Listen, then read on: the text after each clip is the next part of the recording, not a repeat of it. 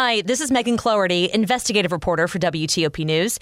If you like top news from WTOP, we think you'll love our new podcast called The DMV Download, where we take a more in-depth look at the biggest local stories of the day happening in our area. We hope you check it out. Starts today. Metro wants more 7000 series cars back on the tracks. I'm John Aaron. A potential hate crime in D.C. involving a monkeypox slur. I'm Nick Einelli. Why some Confederate statues taken down in Virginia are likely headed to California. I'm Michelle Bash. This is CBS News on the Hour, sponsored by Liberty Mutual Insurance. Deborah Rodriguez in New York. Inflation takes a breather. The government's just released Consumer Price Index shows prices rose 8.5% in July over the year before. CBS News business analyst Jill Schlesinger. It may be that inflation peaked in the month of June because these July numbers are somewhat better than expected. Not fantastic news yet, but we were thinking 8.7% on an annualized basis. 8.5% is good. Prices for food and shelter were up, but they were offset by a more than 7.5% drop in gas prices. Dow futures are up 412 right now. Americans are exhaling at the gas pump. Correspondent Errol Barnett. Around the nation, I'm thrilled. A lot better. Relief has finally arrived. It means I put more money away in the bank.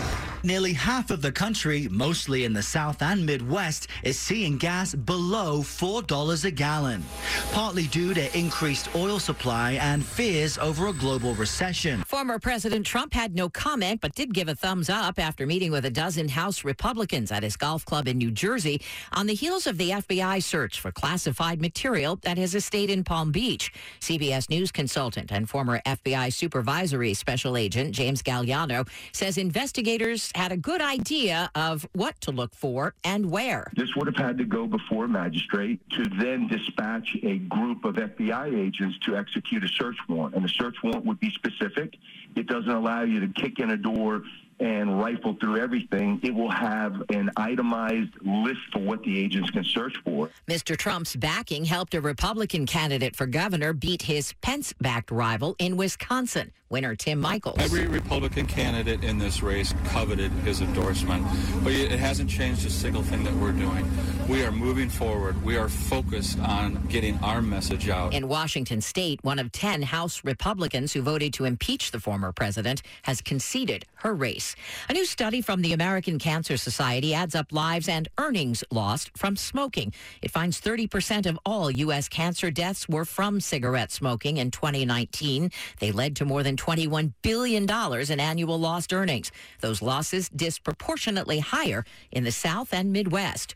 A whale that captured the hearts of Parisians has been euthanized. Correspondent Vicki Barker. The 1,800-pound beluga whale died while rescuers were trying to transport it from the river Seine to the sea a week after it became stranded there. More than 80 vets, divers, police officers, and other volunteers had worked through the night to try to save it in vain. This is CBS News.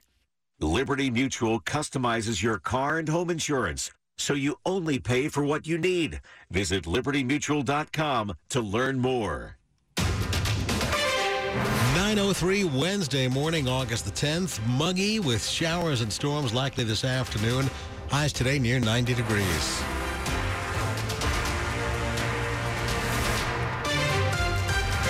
Good morning, I'm Bruce Allen. And I'm Joan Jones. In the top local stories we're following this hour, this is the first day of school for thousands of students in Northern Virginia. Classes are beginning today in Culpeper, Fauquier, Rappahannock, Spotsylvania counties, and in Manassas City. All Stafford County students are also back in the class.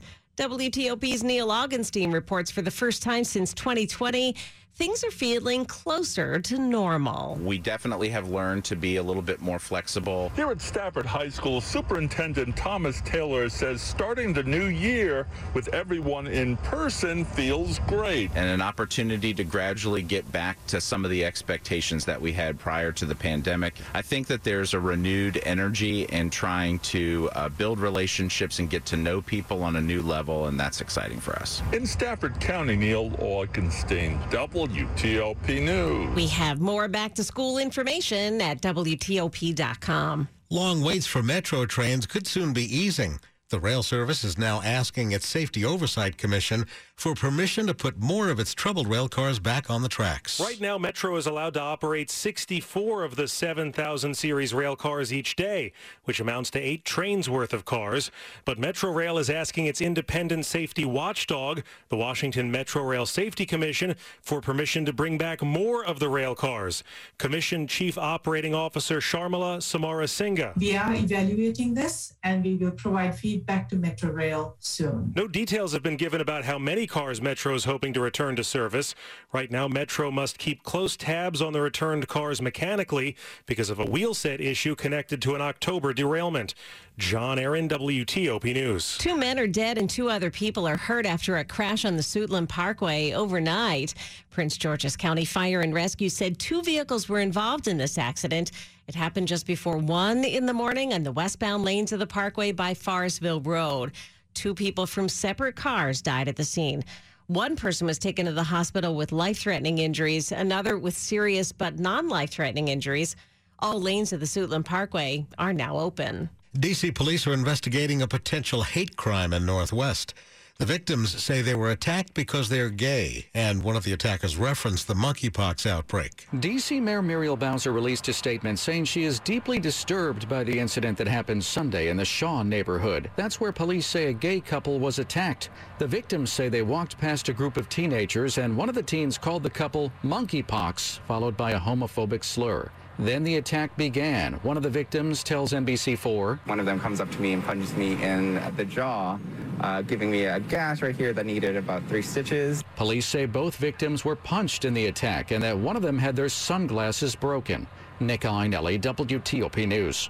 D.C. is warning businesses in the city's cannabis industry that they may not have all the paperwork in order to hurry up and fix that. Last week, the city posted a notice giving businesses involved in the selling or technically the gifting of marijuana and other cannabis products 30 days to make sure they're abiding by all the regulatory requirements that touch on that industry. It includes D.C. Health, the Department of Consumer and Regulatory Affairs, D.C. Fire and EMS, and the Office of Tax and Revenue. Edibles and other products offered by businesses, usually as gifts for buying other items, need to be approved by D.C. Health, for example. Only 7 cannabis dispensaries are actually licensed to sell in the city, though there are many more places that exploit loopholes and offer similar products. John Doman, WTOP News. Coming up after traffic and weather, Maryland's Republican candidate for governor gives his opinion of the FBI search of former President Trump's home.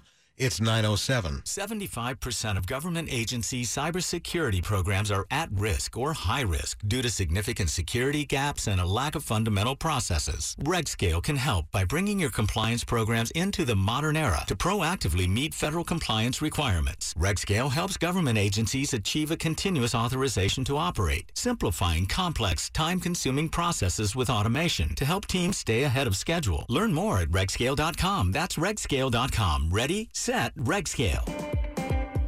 Inflation is running hotter and returns are cooling down. Is your financial... This episode is brought to you by Zelle. Whenever you're sending money through an app or online, it's important to do it safely. Here are a few helpful tips. First, always make sure you know and trust the person you are sending money to. Second, confirm you have entered their contact details correctly. And finally, if you don't trust the person or your recipient is rushing you to send money right away, think twice before sending money through an app or online.